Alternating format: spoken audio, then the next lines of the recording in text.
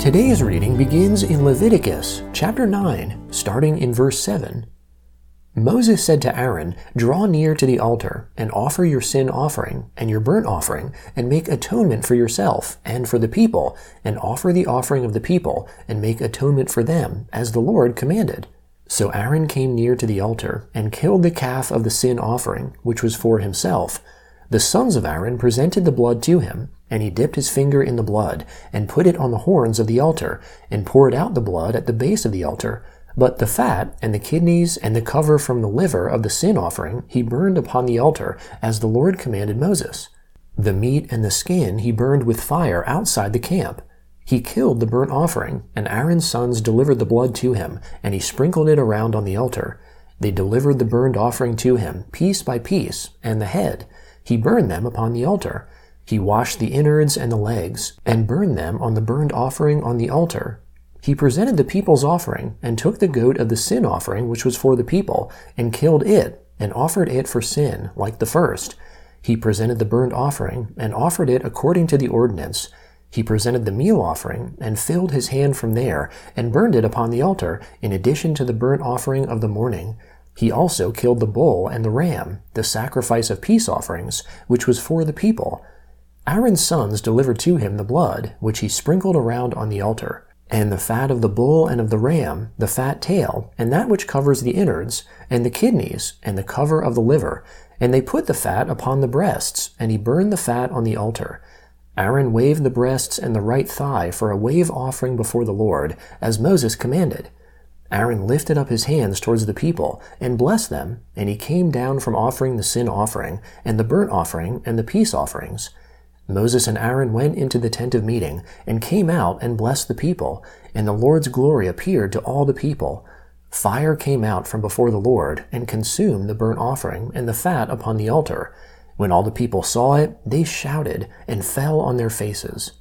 Nadab and Abihu, the sons of Aaron, each took his censer, and put fire in it, and laid incense on it, and offered strange fire before the Lord, which he had not commanded them. Fire came out from before the Lord, and devoured them, and they died before the Lord. Then Moses said to Aaron, "This is what the Lord spoke of, saying, I will show myself holy to those who come near me, and before all the people I will be glorified." Aaron held his peace. Moses called Mishael and Elzaphan, the sons of Uzziel, the uncle of Aaron, and said to them, "Draw near, carry your brothers from before the sanctuary out of the camp."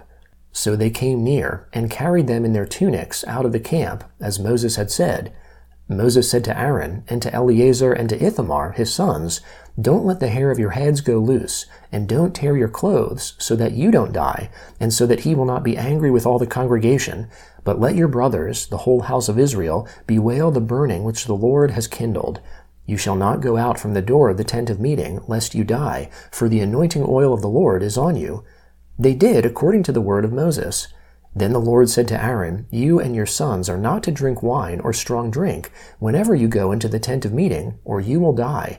This shall be a statute forever throughout your generations. You are to make a distinction between the holy and the common, and between the unclean and the clean. You are to teach the children of Israel all the statutes which the Lord has spoken to them by Moses." Moses spoke to Aaron, and to Eleazar, and to Ithamar, his sons who were left, "Take the meal offering that remains of the offerings of the Lord made by fire, and eat it without yeast beside the altar, for it is most holy.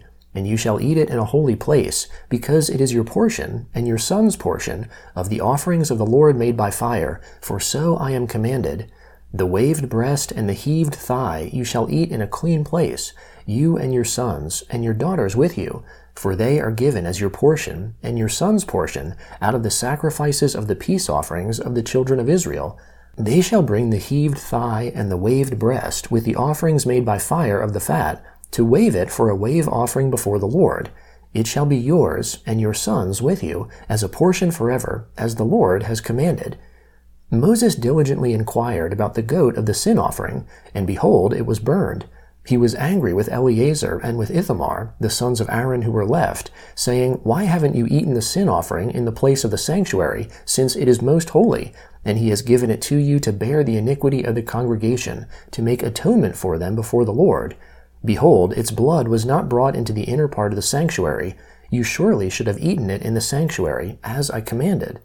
Aaron spoke to Moses, "Behold, today they have offered their sin offering and their burnt offering before the Lord, and such things as these have happened to me. If I had eaten the sin offering today, would it have been pleasing in the Lord's sight?" When Moses heard that, it was pleasing in his sight.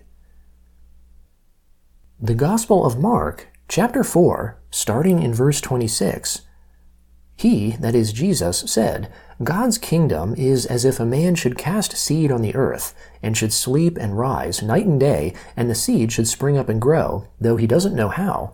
For the earth bears fruit by itself, first the blade, then the ear, then the full grain in the ear. But when the fruit is ripe, immediately he puts in the sickle, because the harvest has come."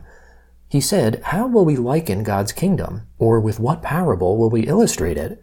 It's like a grain of mustard seed, which, when it is sown in the earth, though it is less than all the seeds that are on the earth, yet when it is sown, grows up and becomes greater than all the herbs, and puts out great branches, so that the birds of the sky can lodge under its shadow." With many such parables he spoke the word to them, as they were able to hear it.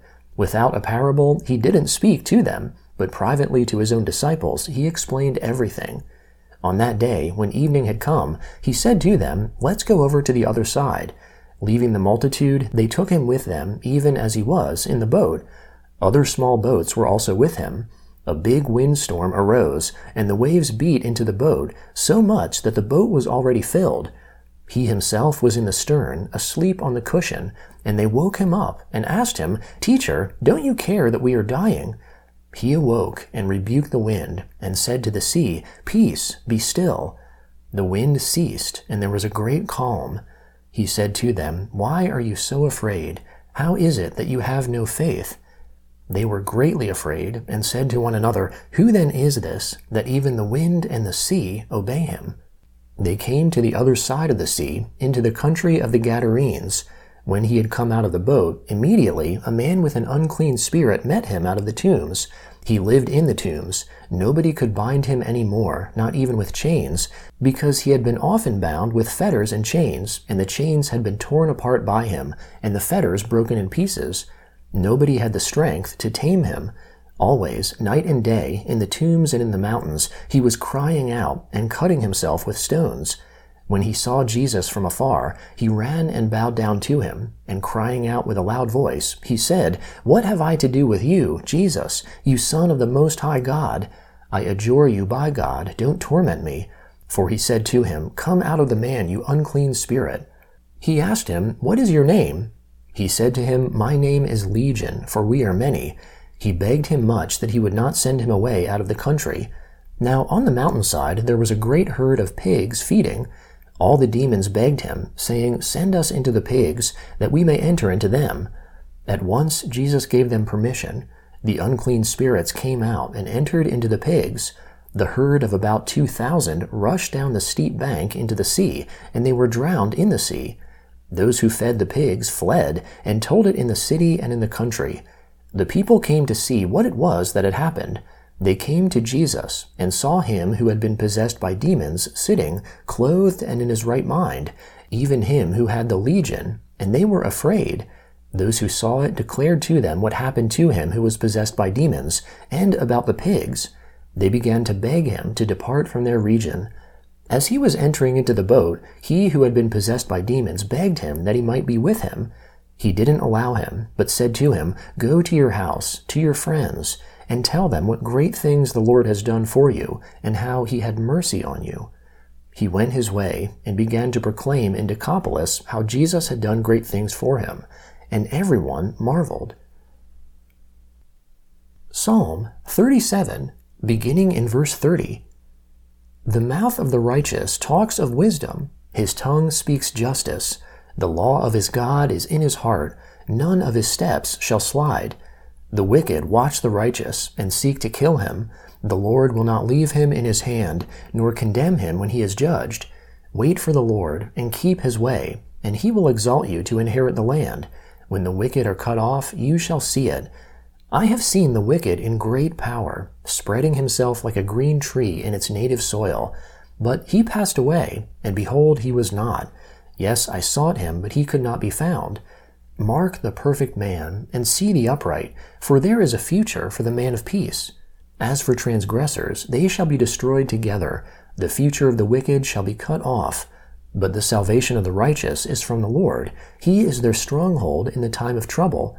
The Lord helps them and rescues them. He rescues them from the wicked and saves them, because they have taken refuge in him. Proverbs chapter 10, beginning in verse 6. Blessings are on the head of the righteous, but violence covers the mouth of the wicked. The memory of the righteous is blessed, but the name of the wicked will rot.